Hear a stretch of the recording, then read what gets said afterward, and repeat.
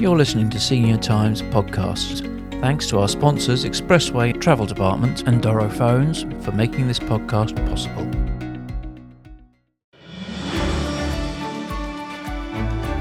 Dies Maríomh agus tá fáilte roimh isteach. You're very welcome to my first series of Senior Times podcasts.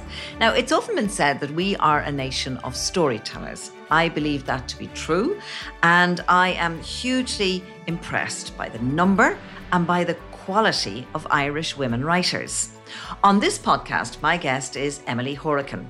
Emily, you're welcome to the podcast. And the way we normally begin is by asking the writer to pick a piece of their writing. And you've taken a piece from your new novel, The Glorious Guinness Girls, which I really enjoyed. I'm dying to have a conversation with you about it. Will you tell us about the piece and then I'll have a little read of it? Yes, absolutely. So The Glorious Guinness Girls is a novel, and it is dealing with the lives of the three daughters of Ernest Guinness, who were Eileen, Maureen and Una Guinness. And the novel starts in 1918 and it runs through until the end of the 1920s. And in this particular section, the narrator of the novel, whose name is Fliss, who is the daughter of a very impoverished Anglo-Irish family whose father has died in the First World War. She has been sent to live with the Guinness girls, who are roughly the same age as her. She's 11 years old when she arrives to their house in Glenmaroon, which was in the north part of Dublin near Castleknock. So she has literally just arrived into this house. She hardly knows where she is. She has met these three girls, Eileen, Maureen and Una, who are, they're kind of her age, more or less. They're 8, they're 11 and they're 14. And she has just been introduced to them. She doesn't really know where she is. She doesn't really know what's going on. She's confused and probably a little bit frightened, as an 11-year-old away from home would be. And so the extract deals with her first few hours in this house with them. We climbed to an attic space that was so narrow we couldn't walk abreast, and dark because there were only a very few small windows set high up in the roof. We walked to the very end where the creature opened a door into a dingy little room with an iron bed and a mattress with bare ticking and a misshaped bolster thrown across it. The walls were discoloured, mottled, like flesh on a cold day, and the air was stuffy. The only window was set high up where I couldn't reach it, and by the cobwebs around it, it didn't seem to have been opened in the longest while. "Am I to sleep here then?" I asked, trying to keep my voice steady. The creature stood and stared at me, no longer cackling, but slouched against the doorframe. I wished she would go away and opened my mouth to tell her so, when suddenly, in the open doorway, like sunlight, Una appeared, breathless from her climb. "Oh, please don't cry," she said, face screwed up in sympathy. "Don't cry, dear." But I couldn't stop. "How could you?" she said then, furiously rounding on the creature beside her in the doorway. "Of all the mean things." The creature rubbed hard at one of her teeth and said in quite a different voice, "It was only a joke." "Not much of a joke, I think," Una said, gesturing towards me with a small white hand. "Honestly, Maureen." Do you know what happens there for me is that Fliss, or Felicity, the impoverished child who's come to live with them, she's got quite a nice welcome from the parents in the house and the aunts. And then this, and she is just so traumatized by it, and it's a practical joke. I had huge sympathy for her, I have to say, right from the start. Well, firstly, you read it really, really well. It was beautifully read. Yes, exactly. She's had the formal introduction. She's had tea in the drawing room with the girl's mother, Chloe, and their aunt, Gunny, who runs the house basically, and the girls have politely said how do you do and not very much more, and then she was being shown up to her bedroom by Gunny, and the next thing Maureen appears dressed like a kind of a very slatternly maidservant and plays this practical joke on her, takes her up to the attics and pretends that that's where she's going to sleep. And then Una comes and kind of rescues her. And, I mean, Maureen Guinness was famous for her practical jokes. Throughout her life, she was the person who used to put bowls of vomit or fake vomit beside her guests' beds in their bedrooms when they came to stay with her. She was always dressing up as a slatternly maid and playing one prank or another. Right throughout her life, into her 80s, this was what she liked to do. So in that section, she's all of 11, but she's starting as she means to go on. It shows a kind of a cruel streak in Maureen, doesn't it? It does. And Maureen had a reputation for being the cruelest of the three, for being the most cutting, for being the most snobbish. She had a lifelong obsession with royalty, particularly with the Queen Mother, and for being in later life a slightly monstrous creature. Maureen Guinness was the model for Dame Edna Average, Barry Humphries. Oh my goodness. Yes, Barry Humphries' creation of Dame Edna Average was hugely modelled on Maureen Guinness. And there are so many stories of her delivering nasty put-downs and behaving in a cold and cruel way to, anyone who she felt was slightly beneath her, who was pretty much everybody, basically, she felt was slightly beneath her. But I was really interested in writing this. So, as I said, it's a novel. So these are my interpretations of these real people. So the Guinness girls were obviously real people. And the things that happened to them in the book are by and large true events of their lives. But within that, I have created characters from the available information. And I was really interested in who is that monstrous woman when she's a child? Nobody's born monstrous. Nobody is monstrous at the age of 11, which is the age that she is in that extract. So where does that person come from?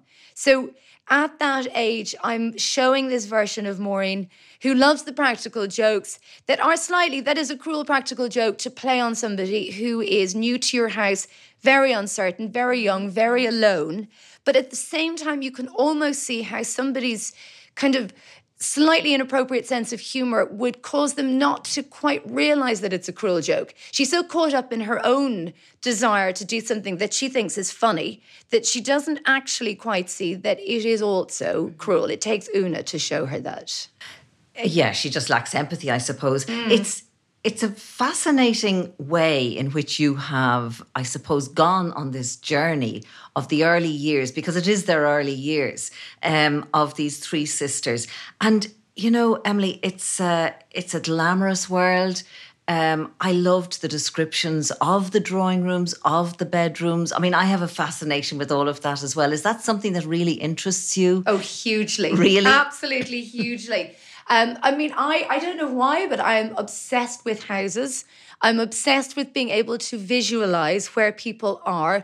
I also think that houses have personalities just as people do. For me, I adore that kind of detail in books. I really love the feeling that you can absolutely feel where the action is taking place. And I also I think if you're going to write something set in the past, it has to be immersive. You have to be able to feel that you are no longer in the world in which we live, the modern world, that you are now in a world that no longer exists. And you have to be able to, because you're not familiar with it. We don't know what that looks like because that's not where we live. So the writer needs to put in enough detail that you really do go, okay, I am now in 1918. I am now in this amazing Anglo-Irish house in 1920, 1921. I am now in London in 1922. So yeah, I adore all of that. I mean, all of the kind of, that side of the research I just thought was so interesting. Well, you have the glamorous life, you've got the financial life, you've got the crash, you've got fascism, you've got the War of Independence running alongside it.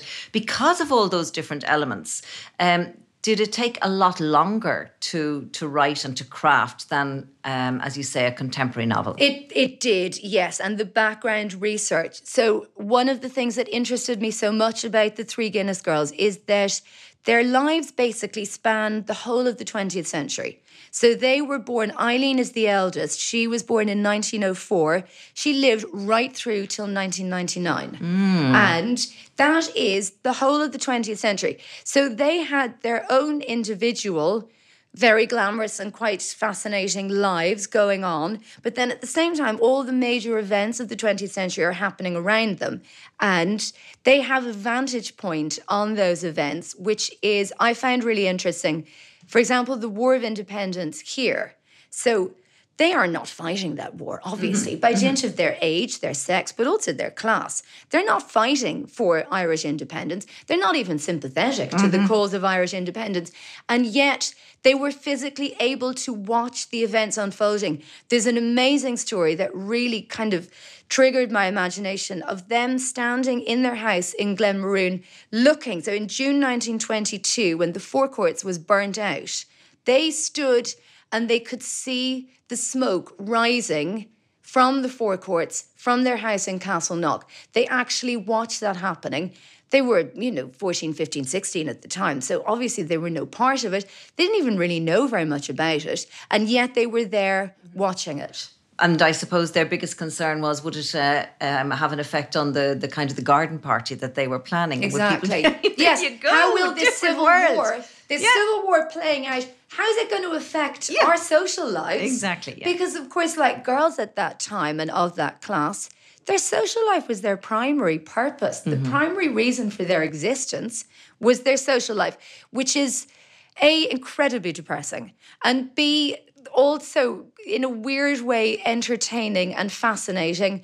And the idea that you sort of look at that and go, well, how does somebody within that constraint lead a life, lead any kind of, how are you a woman when, your primary purpose is to get married to somebody very suitable?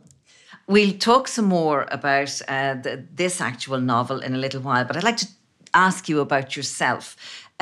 You were born in Belfast, am I right? I was, yeah. But you spent a lot of time in Brussels. Yes. Now, what was that like? So I loved Brussels. I was born in Belfast. My dad was working for RTE there. He was the northern correspondent. So that was the early 70s. So he was reporting back daily and nightly on the kind of troubles. Yeah, very much so. And then we left Belfast and we moved to Dublin for a couple of years. And then when I was 6, we moved out to Brussels.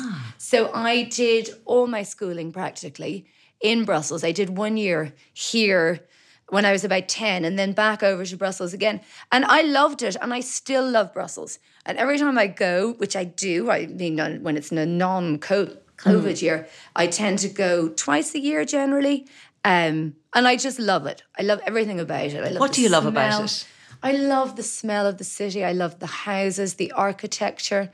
It just, I guess it's my childhood.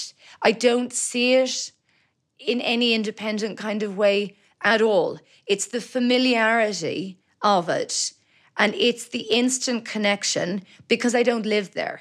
I guess it's a more dramatic return to the landscape of childhood, even though the city has changed, obviously. And then I suppose, it's a way of life that I grew up with and that I really enjoy. It's still a slightly different way of life to here. Like, you will not get a chemist open in Brussels after midday on a Saturday. And you certainly don't get shops open on Sundays in the way they are here. It just is. It has a different flavour and a different feel. And I love it. I really do. I love the memories and I love the reality.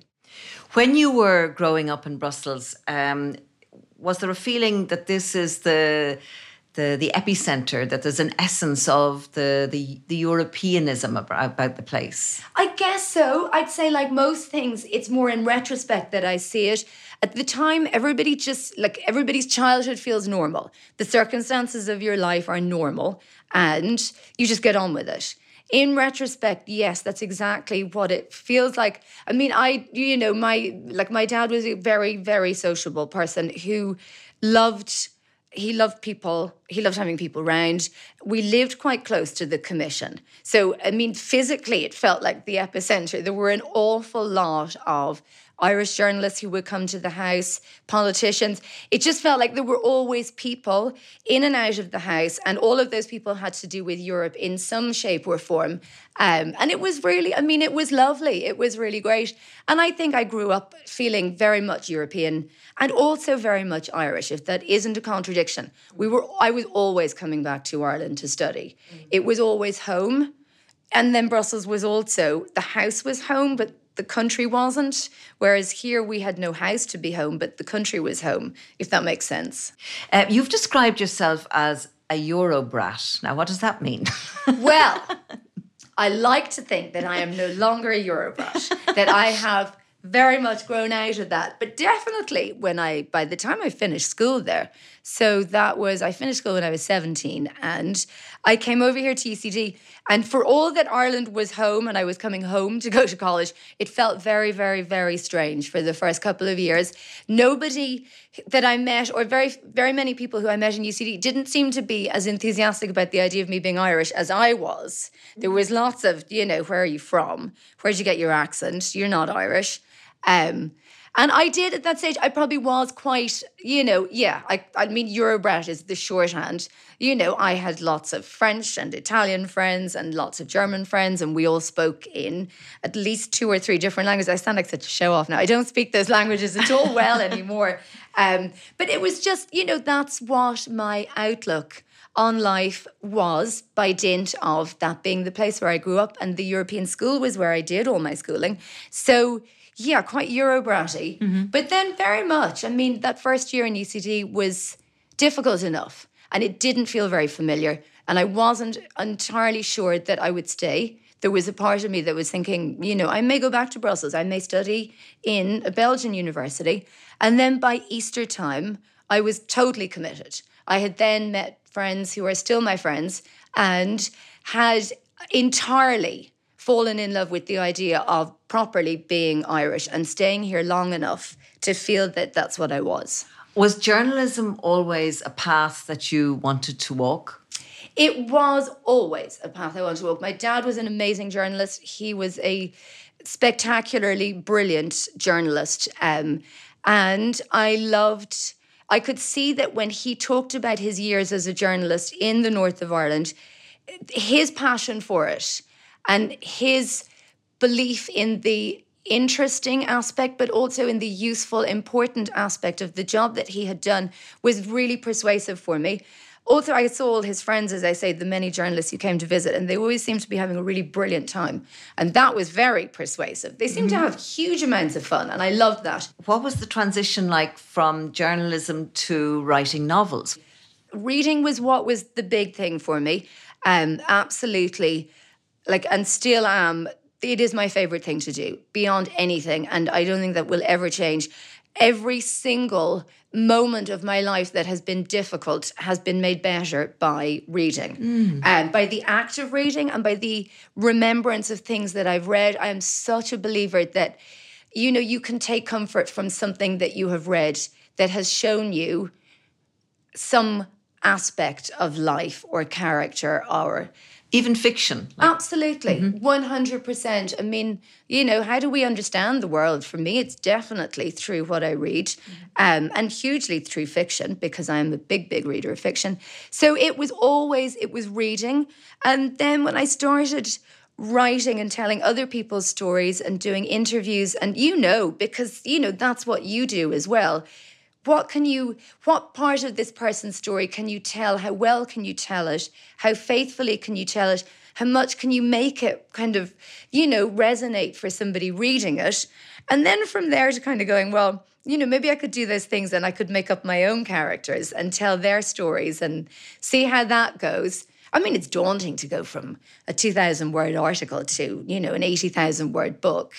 But that's just process. That's just kind of committing to the idea. But going from fact to fiction is a huge leap, isn't it? Because you are going into this very well-developed creative side of your brain. Well, I mean, it's better developed now. It's not I wouldn't say it was so well-developed when I started.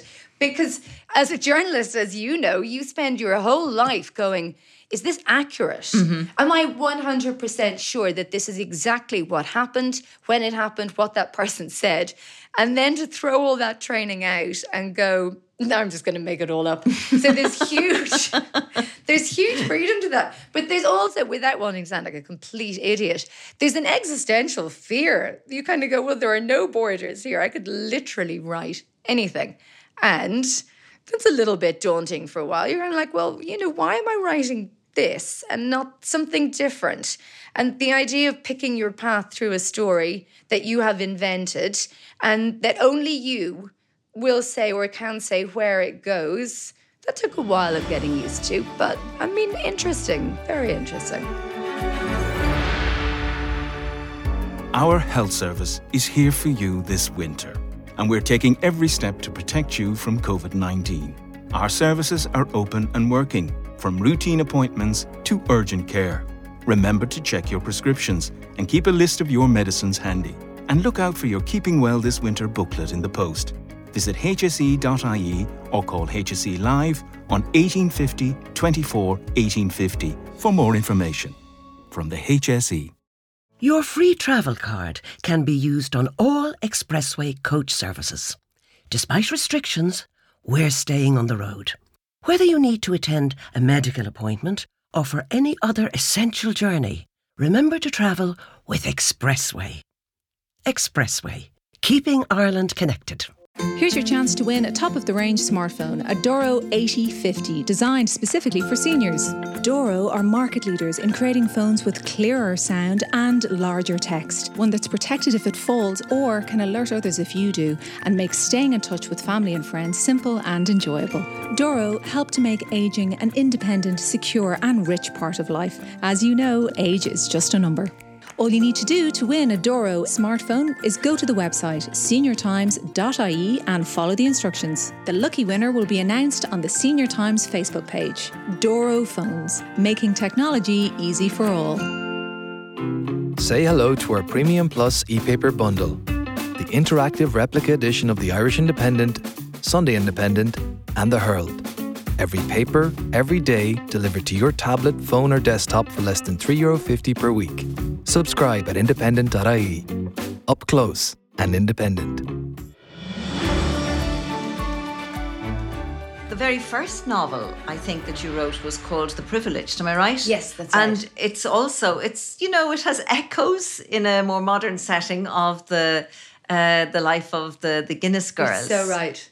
Is that right? Yeah, you're absolutely right. I also think you're the first person who's pointed that out. You're so right, it does. Sisters fascinate me. That dynamic between sisters that is also then the dynamic sometimes between very close female friends. Mm-hmm. I have two sisters who are the joys of my life. They are the greatest people in it.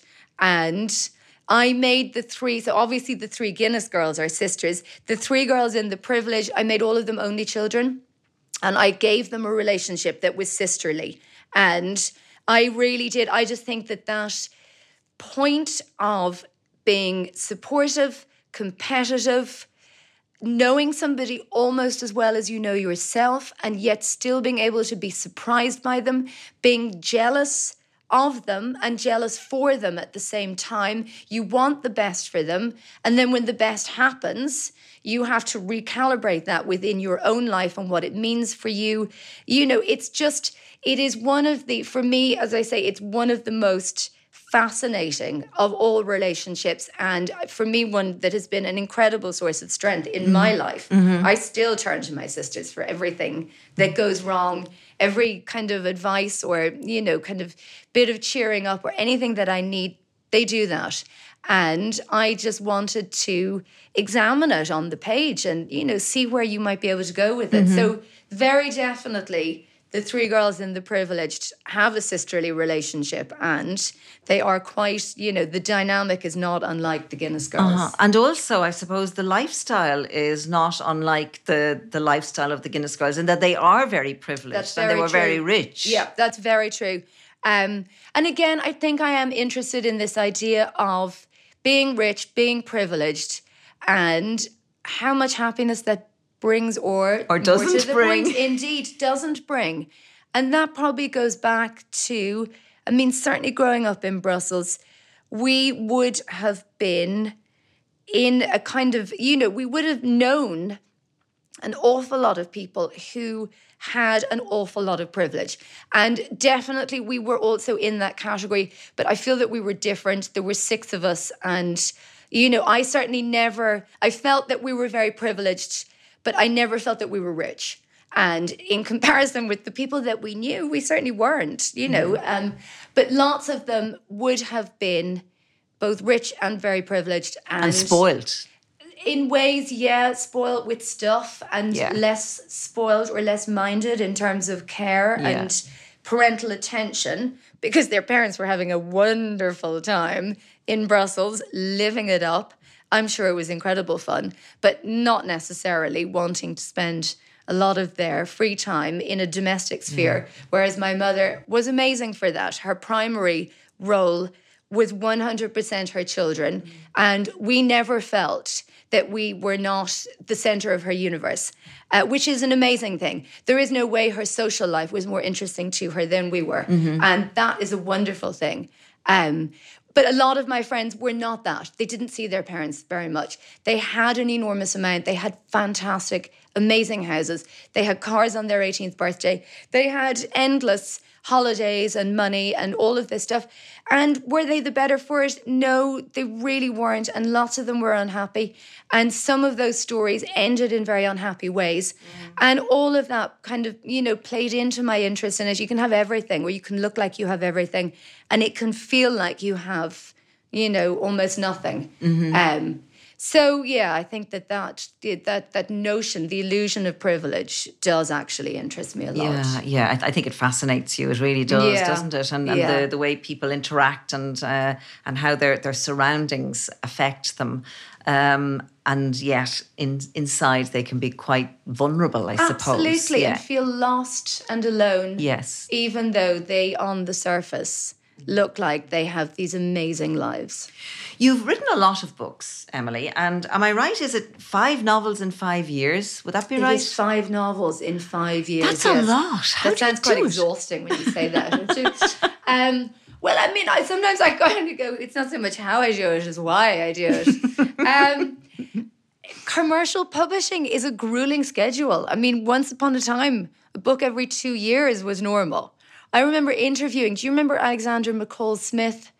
The wonderful man. He writes the number one ladies detective agency were his big hits. Yes. And I loved interviewing him. He was an absolutely gorgeous person, but he is a gorgeous person. I remember him saying to me that when he told his publishers that he wanted to produce a book every year, they went, no, whoa, like slow down, you will flood the market. Nobody wants a book a year from you. That's going back now, 15 years or so. The schedule now is a book a year. I also know there are writers who produce a novel every 6 months. So in a way, that kind of, fevered demand, the now consumer model has trickled over into publishing. And it's kind of normal in commercial publishing to produce a book a year.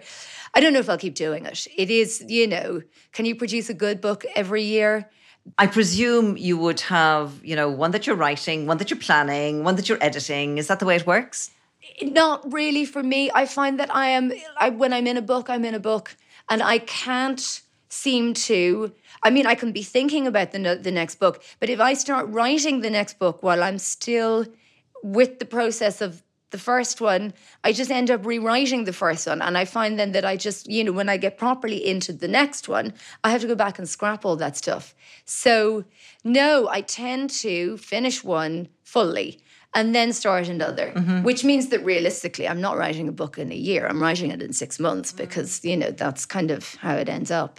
How do you fit it all in because you're married, you've got 3 children, am I right? And what kind of ages are they? So the oldest is now 17, which is astonishing. And then I have a 13-year-old and I have a 9-year-old, my daughter, who will be 10 in a week. So they're not tiny anymore. And that makes a massive difference, obviously. I mean, oh my God, the years of very small children those years eat themselves. There's you just have to somehow hang on. You just cling on and you do what you can do. And, mostly what I did was mind very small children. But they get a bit older and you have structure. They go to school and you know that you have every day until 2:20, which is amazing.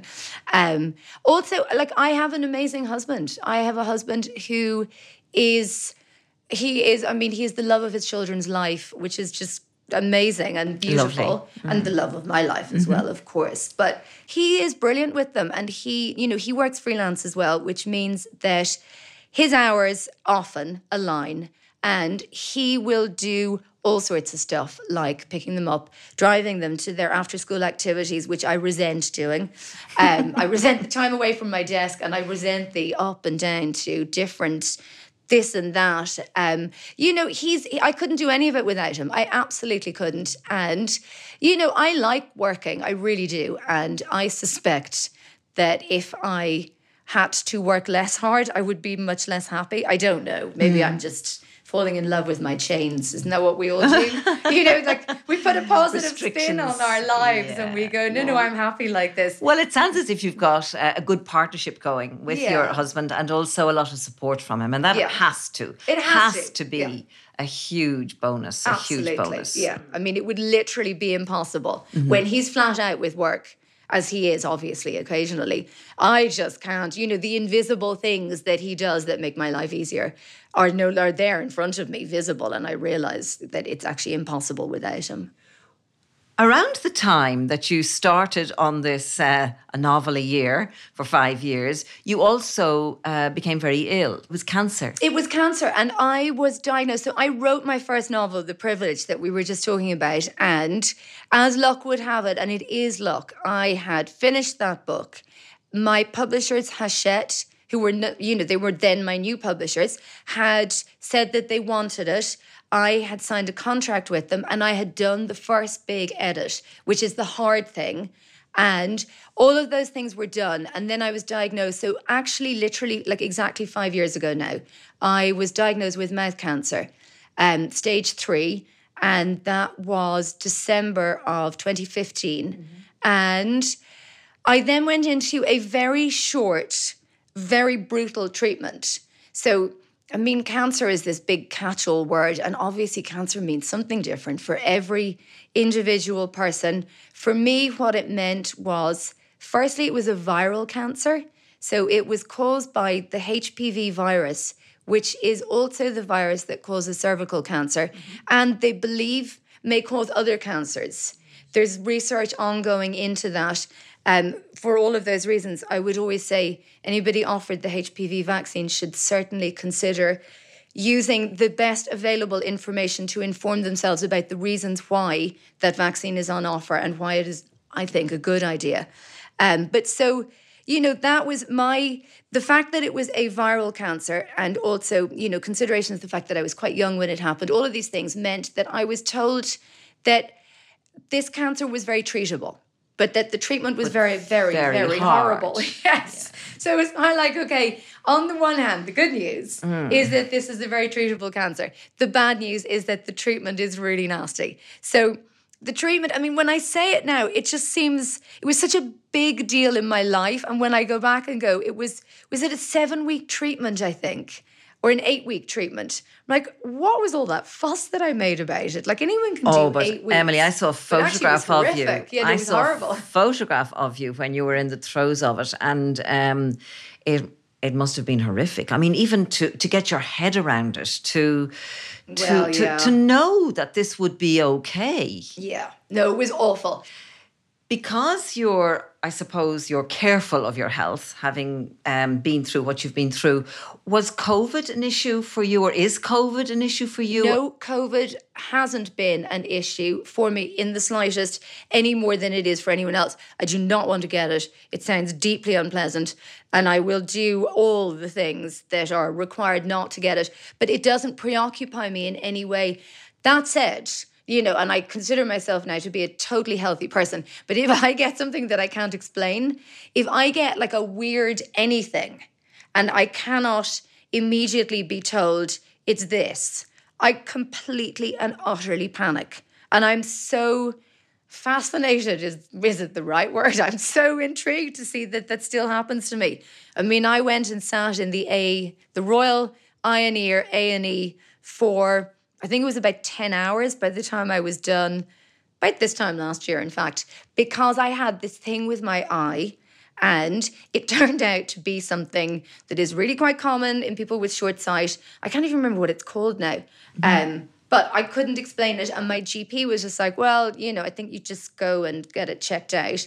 And I sat there, I swear to God, for about 8 hours thinking, I have a tumour behind my eye, and making plans for, how will I manage this and who will take my children? I mean, it sounds mad and we all laugh at hypochondria, but actually it's the manifestation of a terrible anxiety. So clearly somewhere, even though I think of myself 95% of the time as utterly 100% healthy, something like that happens and it shows me that I am rocked to the core in ways that I don't really quite have a handle on.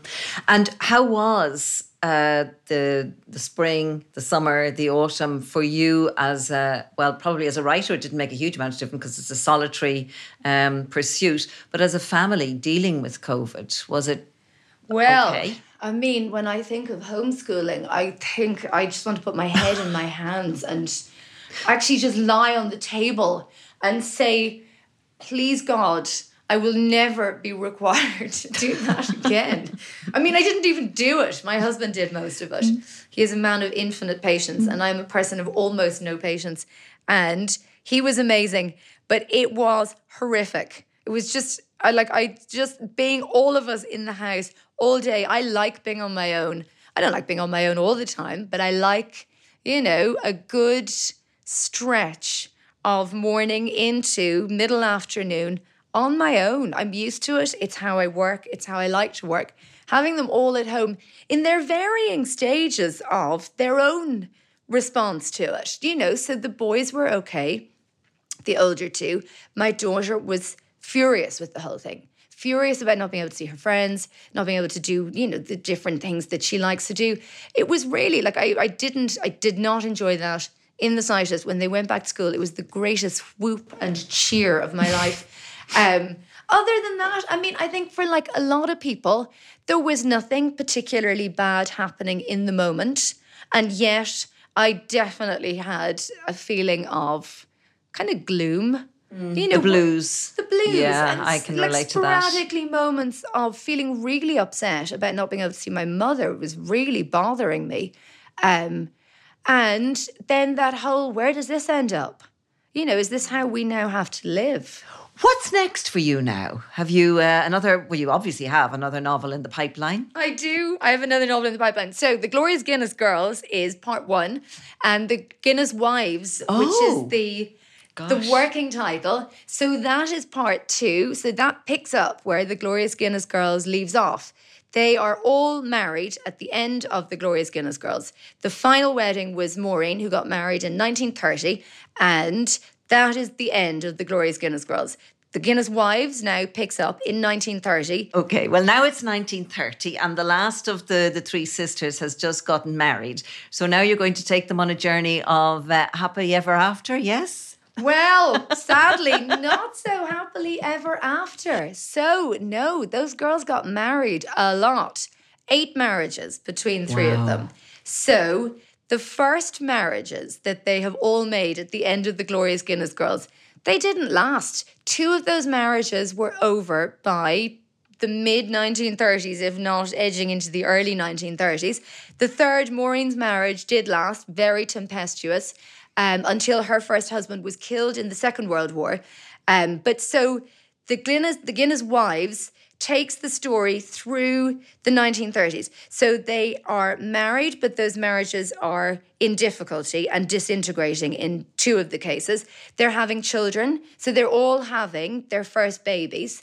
And again, it's very much the way their lives play out against the historical backdrop. So the 1930s was a terrible time economically in England. It was a time of massive unemployment. 3 million men unemployed, which at the time, I mean, that's comparable with the 1980s. In fact, it outdoes the 1980s. Huge economic recession. Because of that, there is the rise, this kind of equal and opposite rise of communism on the one side and fascism on the other. So Oswald Mosley's black shirts are beginning to gain credence. And then there's this very interesting, for me, intersection between the lives of the Guinnesses and the Mitford sisters. So obviously the Nancy Mitford, Diana Mitford, etc. So Diana Mitford, who married Brian Guinness, a cousin, who wasn't is he? a cousin of the Guinnesses, and he's one of the big characters in The Glorious Guinness Girls. They were married, and then Diana Mitford left him for Oswald Mosley. And they got married, and she had this whole kind of, dalliance with Hitler and fascism. And, by the side of Mosley, they were married in Germany. Were they married at Hitler's kind of, his Austrian Schloss? I can't remember. But so that is beginning to happen. And then there's communism on the other side. There's a whole load of marching through the streets. There are pitched battles in the streets of London between the communists and the fascists. And they then are, leading out their private lives, the Guinness girls, against this. And again, for me, just this fascinating intersection of real life privilege, private life, public happenings, all coming together. Emily, I cannot wait to read this second instalment. I cannot wait. But before we finish, I would love if you would read a piece. And it's something that you have chosen yourself from a book that we haven't actually spoken about yet, but you did refer to your mother and the way she reared you, and that she had a very nice social life in Brussels, but her main concern was mothering. And this is a book that you have written called How to Really Be a Mother. Yes. What brought you to write that? So that was my first book, and two things. One, this thing that we spoke about before about the total immersion when children are small. For me anyway, there was nothing happening in my life or in my head except for children. I found motherhood astonishing, but also very overwhelming. I think in the book I describe it as like a rabbit out of a hat trick. Nothing prepared me. No course, no book, no other person's experience prepared me in any way for the process of being handed my first child and go, there you go. Off you go now. There's a beautiful little boy. Go away home and mind Aren't you lucky? It's like, oh my God. So that was why I wanted to write a book. I really wanted to write a book. I wanted to write a novel, but I couldn't. I sat down and wrote the book that was in me, and it was a book about motherhood. It is not a book about bringing up children. I would never tell anyone how to bring up their children. It's a book about what happened to me when I became a mother and how I felt, and, the ways being a mother began to play off my recollections of having been a child and my recollections of my own mother and how she was a mother. So the bit that I chose to read is very much this notion of you become a mother and it brings back up all of these different things that I had forgotten. I had completely they belong to my past, my childhood. And then suddenly they reemerge in this new form when you have children of your own. The fragments of our own childhoods, misremembered, half-remembered, forgotten but absorbed, inevitably colour all our attempts to bring up children ourselves. They are the mood board of our psychology, the colour references and material swatches we turn to when trying to assemble a coherent response to the startling rabbit-from-a-hat trick that is having babies. My own background can seem a bit odd sometimes, but just as all dreams are really strange, everyone's childhood is extraordinary. So true. It's so true. Emily, it's been a pleasure. I really enjoyed this conversation. Like I said, I cannot wait to read the sequel to the glorious Guinness Girls. And I hope you get to take some time off over Christmas. I'd like to wish you and your family a really happy Christmas. Thank you so much. And to you, a really happy Christmas. In the glorious Guinness Girls, Emily brings us into a world that is enchanting on the surface, but quite dysfunctional and vacuous when you scratch beneath. There is no doubt that this world of debutantes and salons holds a kind of fascination for Emily.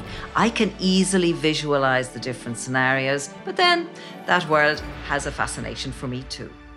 This Senior Times podcast was produced by Simon Murtagh and engineered by Mark Murphy.